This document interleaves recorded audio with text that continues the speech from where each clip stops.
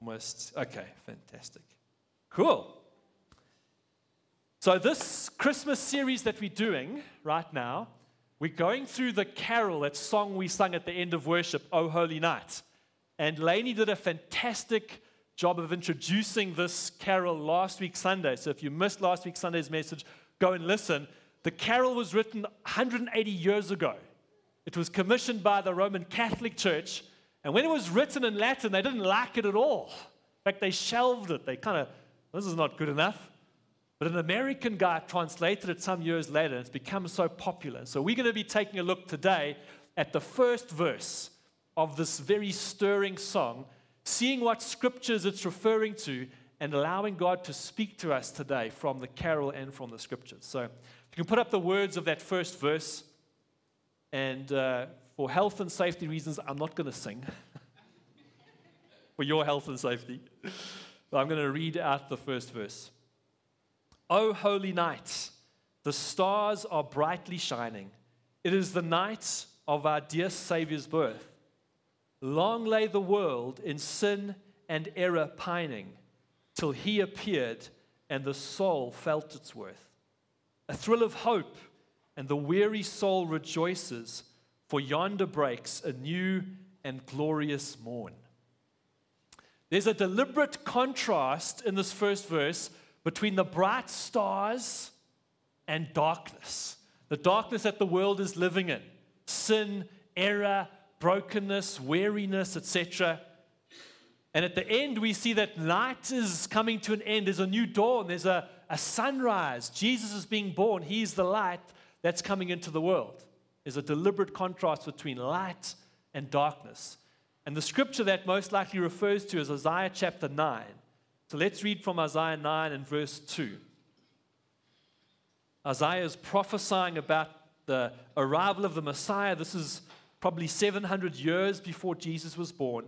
And this is what he says. He says, the people walking in darkness have seen a great light. On those living in the land of deep darkness, a light has dawned. You have enlarged the nation and increased their joy. They rejoice before you as people rejoice at the harvest, as warriors rejoice when dividing the plunder. For as in the day of Midian's defeat, you've shattered the yoke that burdens them, the bar across their shoulders, the rod of their oppressor. Every warrior's boot used in battle and every garment rolled in blood will be destined for burning, will be fuel for the fire. For to us a child is born, to us a son is given, and the government, God's government, will be on his shoulders. And he'll be called Wonderful Counselor, Mighty God, Everlasting Father, Prince of Peace. Of the greatness of his government and peace, there will be no end. How's that? Every earthly government and its reign and influence is going to end, but of God's government, there will be no end. He will reign on David's throne and over his kingdom, establishing and upholding it with justice and righteousness from that time on and forever. The zeal of the Lord Almighty will accomplish this. So before Jesus came, there was no Christmas. There was no Christmas carols. There was no celebrations. And that very first Christmas, with Jesus, Mary, Joseph, the shepherds, the angels that had appeared beforehand, that was the first time God had done anything with his people in 400 years. The commentators talk about the silent years, 400 years before, from the last prophet who died until Jesus was born. God never spoke. There was no prophet. There was no inspired revelation current. No new books. 8, 10 generations. My great-great-great-great-great-great-grandfather, when he was alive, there was a prophet. But for 400 years, God was silent. All they had were their religious leaders who were increasingly religious and who increasingly were proud and arrogant and put heavier and heavier burdens on the people. But then all of a sudden, amongst this darkness, 400 years, a new morning dawns. And so we see firstly, my first point this morning, is that we see the desperate state of people who are living in darkness.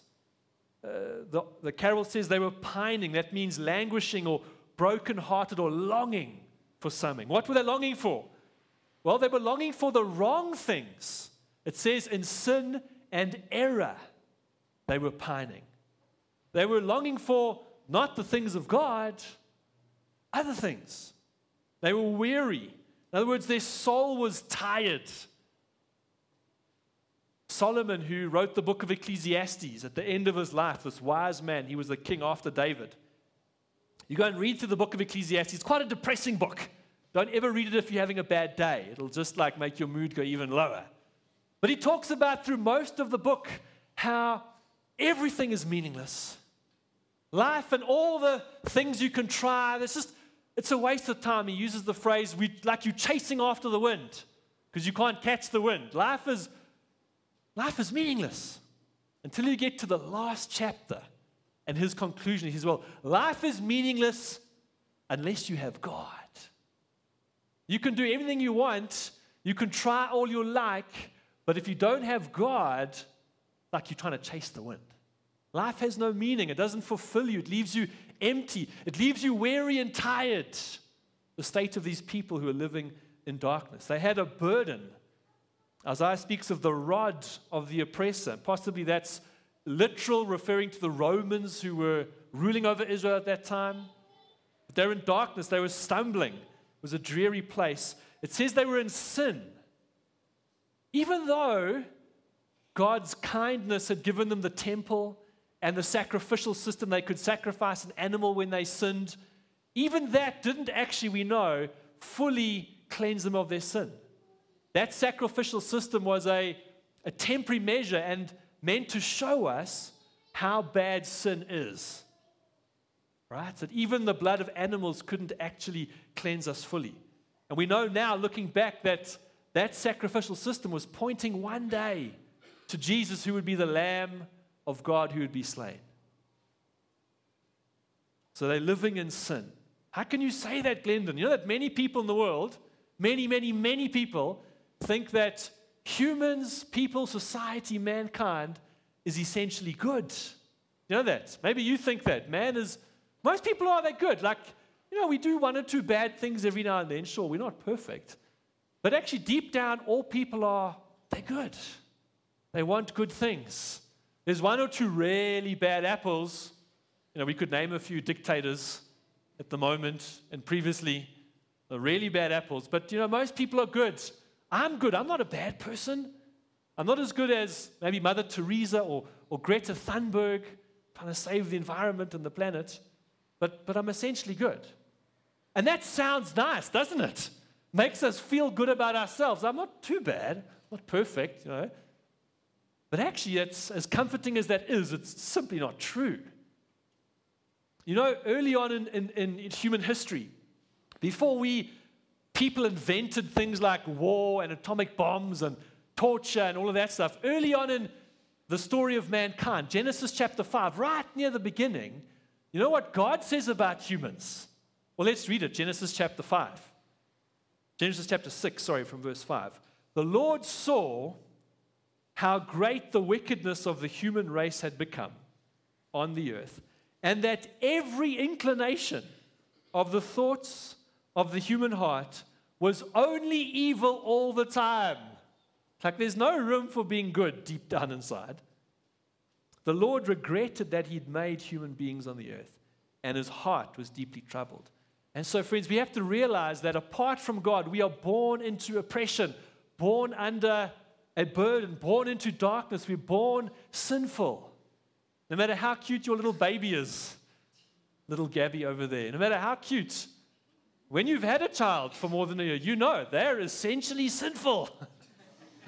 Why? Because it's all about me. And that's obviously a survival mechanism, I get that. But as kids grow up, you don't teach them to lie.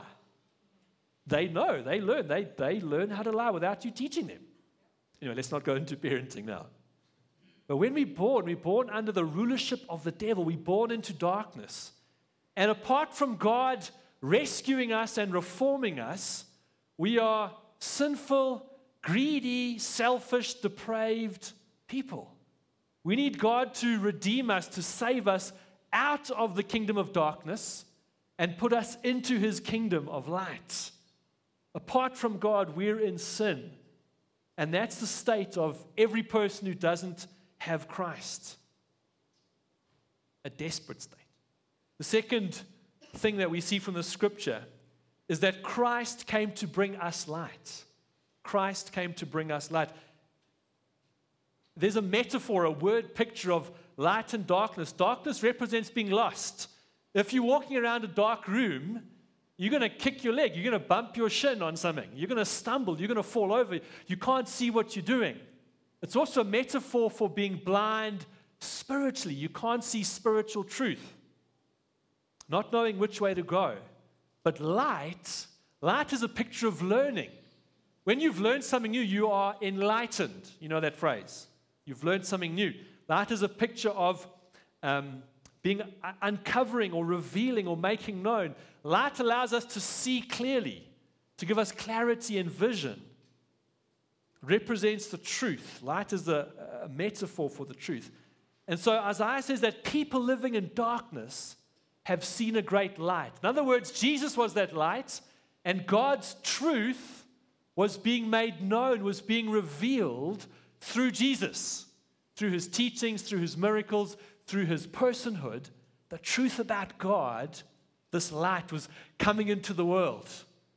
Suddenly we can learn about God more fully because the true light has come. A morning was dawning where God was making known, broadcasting, if you like, his light, his truth, firstly to a tiny nation in the Middle East called Israel, but ultimately to all the earth. That's God's plan, that his truth, his light, goes out to the ends of the earth. And God's still doing this today. There are many, many people living in spiritual darkness. They might think they're a good person. They might think and follow spiritual sounding things.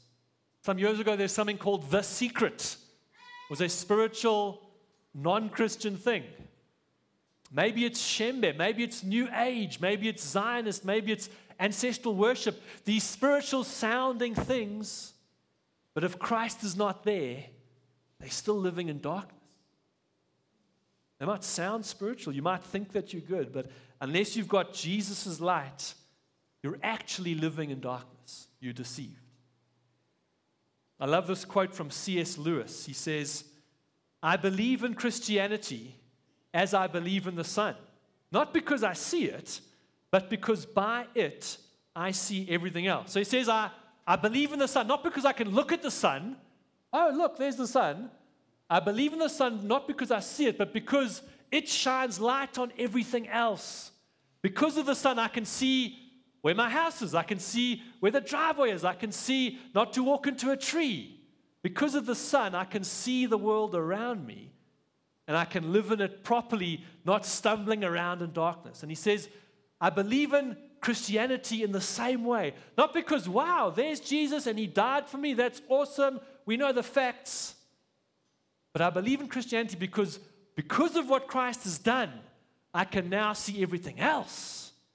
Jesus' light interprets the world around us. His truth comes into the world, and suddenly we see the world for what it really is. And when Christ shines his light into my life, I'm born again. I'm saved. I'm a new creation. And all of a sudden, I see differently. I see myself differently. I see the world around me differently because I've got his light. I'm not stumbling around in darkness. And suddenly when that happens, I see that I'm worshiping all kinds of idols. Myself, pleasure, my career, money, sex, my self-image. Suddenly I see those things I never saw before. Suddenly I discover that I'm being held captive to all kinds of fears and insecurities I didn't know were there because Christ has shone his light. All of a sudden, I realize I'm trying to earn my self-worth. I'm trying to prove myself by doing stuff. All the time craving affirmation and acceptance. Didn't know that was happening until Christ shone his light. Suddenly I find that other worldviews that I thought were so appealing and so noble, in the light of Christ's truth, suddenly just don't add up anymore. I see the facade and how earthly pursuits, like Solomon said, leave me hollow, empty, unfulfilled, unsatisfied without God. I suddenly see the web of deceit and lies that the devil's been spinning, ensnaring me and others around me. Suddenly we see it for the first time when Christ shines his light. He interprets the world around us. We see things differently. And God still wants to bring his light today.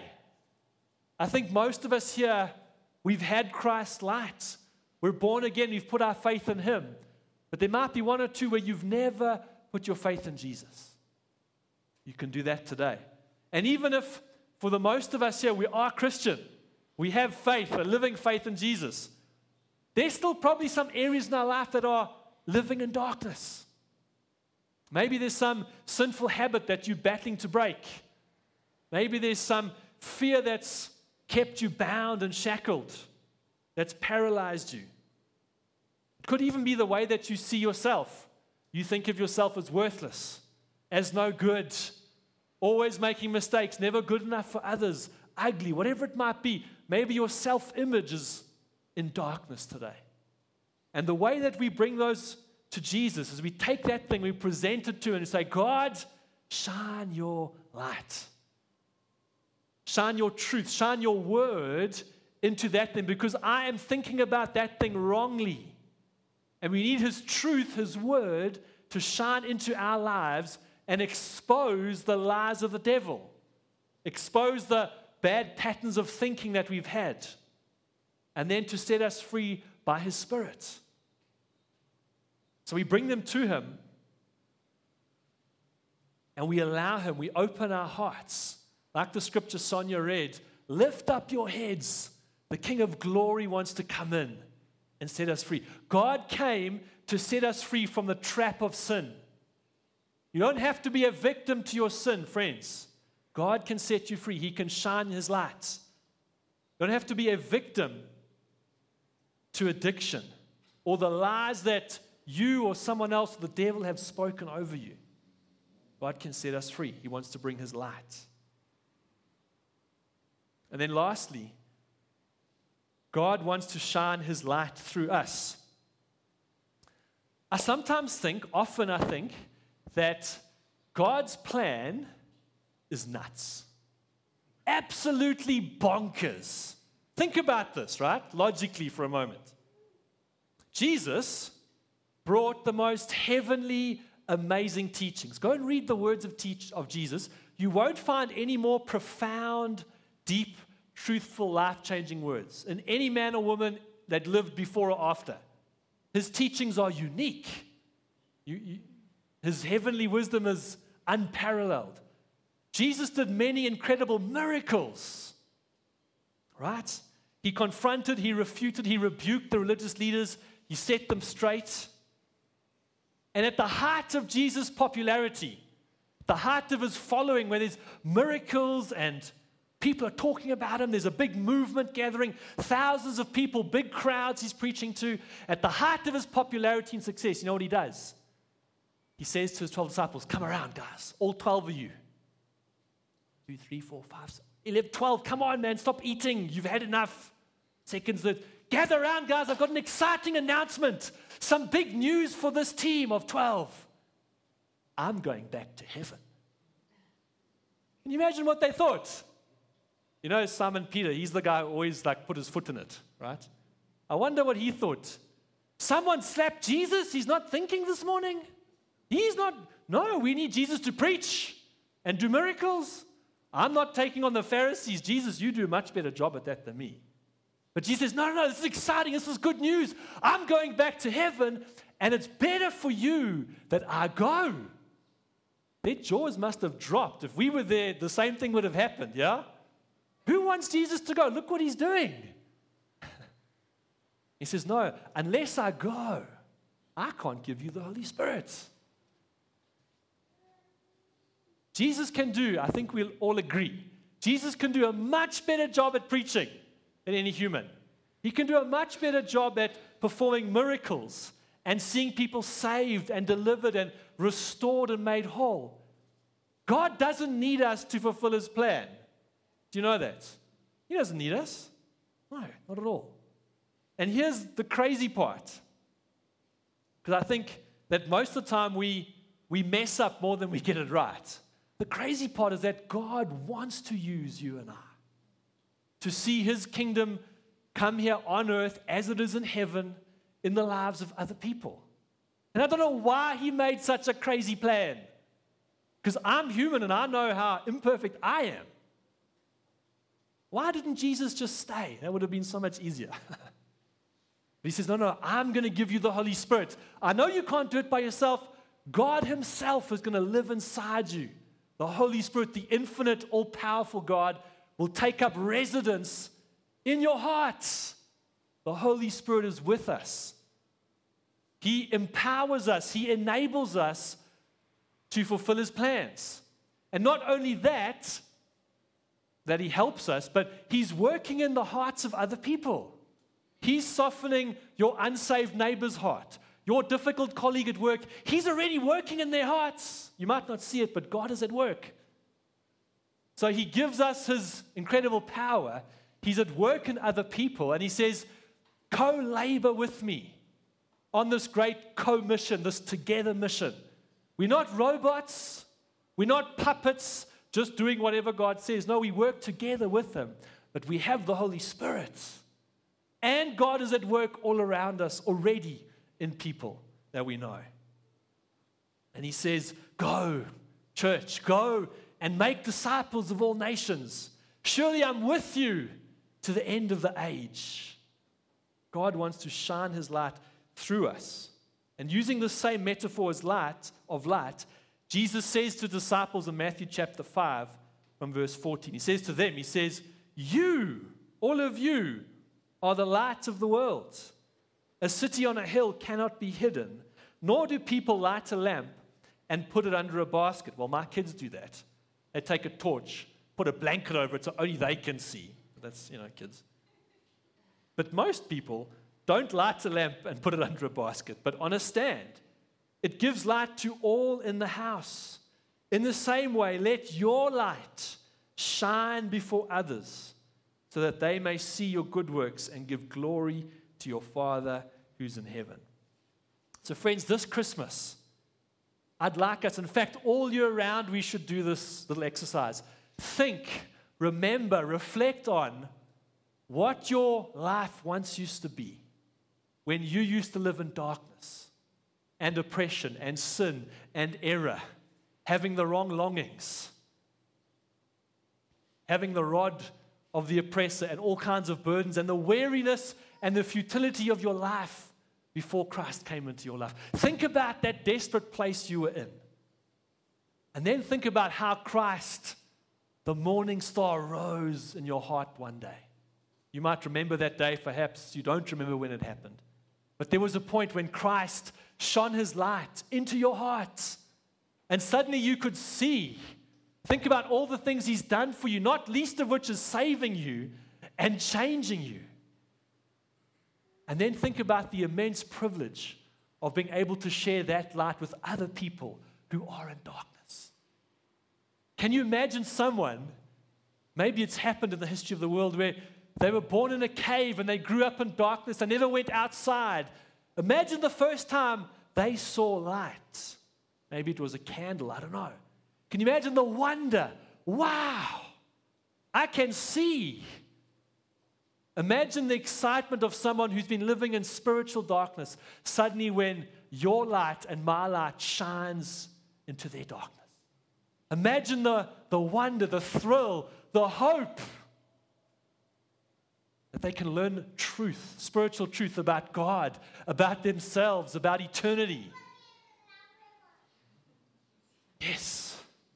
Amen. Exciting. You could hear that tone. But honestly, friends, we sometimes cover our light, don't we? We're too scared. What will they think if I if they know I'm a Christian? What will they think? Will they judge me? Will they stop being my friends? But think of it the other way around. They're in darkness. They don't even know they're in darkness. The devil has blinded the minds of unbelievers, the Bible says. They don't know.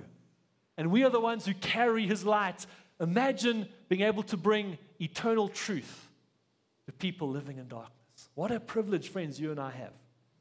For this Christmas, let's consider that and how we may shine our light in all kinds of ways to other people. Maybe you want to invite friends to carols. They might not hear the gospel, they might not hear a sermon, but they're going to be hearing truth as we sing. God can work and plant seeds in any number of ways. Amen? And let's shine our light so that people may be drawn to Christ, the true light. Amen. Amen. I want to pray for us as we're ending this morning. If you wouldn't mind just bowing your heads, closing your eyes.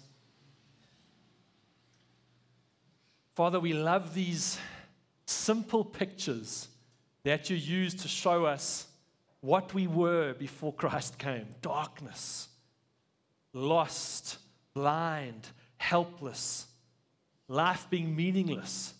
And then when Christ comes, it's like the night has ended and the day has broken and God has come into our lives. Thank you, Lord, that moment has happened for many of us here today. And I want to pray, Lord, for anyone this morning. Maybe they've realized today for the first time they're living still in darkness. They might think they're a good person. They might have spiritual thoughts and ideas and opinions, but they've never crossed that line of faith and accepted the light of Jesus into their dark world. And friends, if there's anyone like that this morning, if you are like that, then all you have to do is pray a simple prayer and say, Jesus, I receive your light. I realize I've been living in darkness. Come and shine your truth and your light into me. Come and make me a new creature. I give over my life to you. Save me and rescue me, Jesus. You can just say a simple prayer like that, combining your faith and putting it in what Jesus has done on the cross. And if you're doing that this morning, I'd love to chat to you afterwards. Father, for everyone else, including me, where we have dark areas still in our lives, Father, we want to come to you this morning and present them and say, Jesus, please, please, please, shine your light. We don't want parts of our life to be in darkness, futile, meaningless, a chasing after the wind. But Lord, we want to bring them to you and open our hands and our hearts. That Jesus, would you bring the truth of your word about who we are? Help us to stop believing lies about ourselves. Help us stop believing the life that we're going to continue to sin forever, that we're in this bondage until we die. Lord, you can set us free. And I pray, Holy Spirit, come and make that truth real and touch us and transform us and break the yoke, break the rod of the oppressor that is prophesied by Isaiah. And we want to speak wholeness and freedom into every person in this church, Lord. Liberty for the captives, light to those living in darkness. God, we don't want to be a church that's shackled in any area, but living free, whole, restored, redeemed. That's your plan, Lord, to bring abundant life, life to the full. And I pray, do that in our hearts, Lord God. Break the lies. Thank you for your blood that cleanses us. Help us to be transformed by the renewing of our minds, how we think about stuff. And help us, Lord God, to shine the light that you've put in us to all of those around us in all different ways. In Jesus' name, amen. Amen. Thank you for joining us this morning. Trust you have a good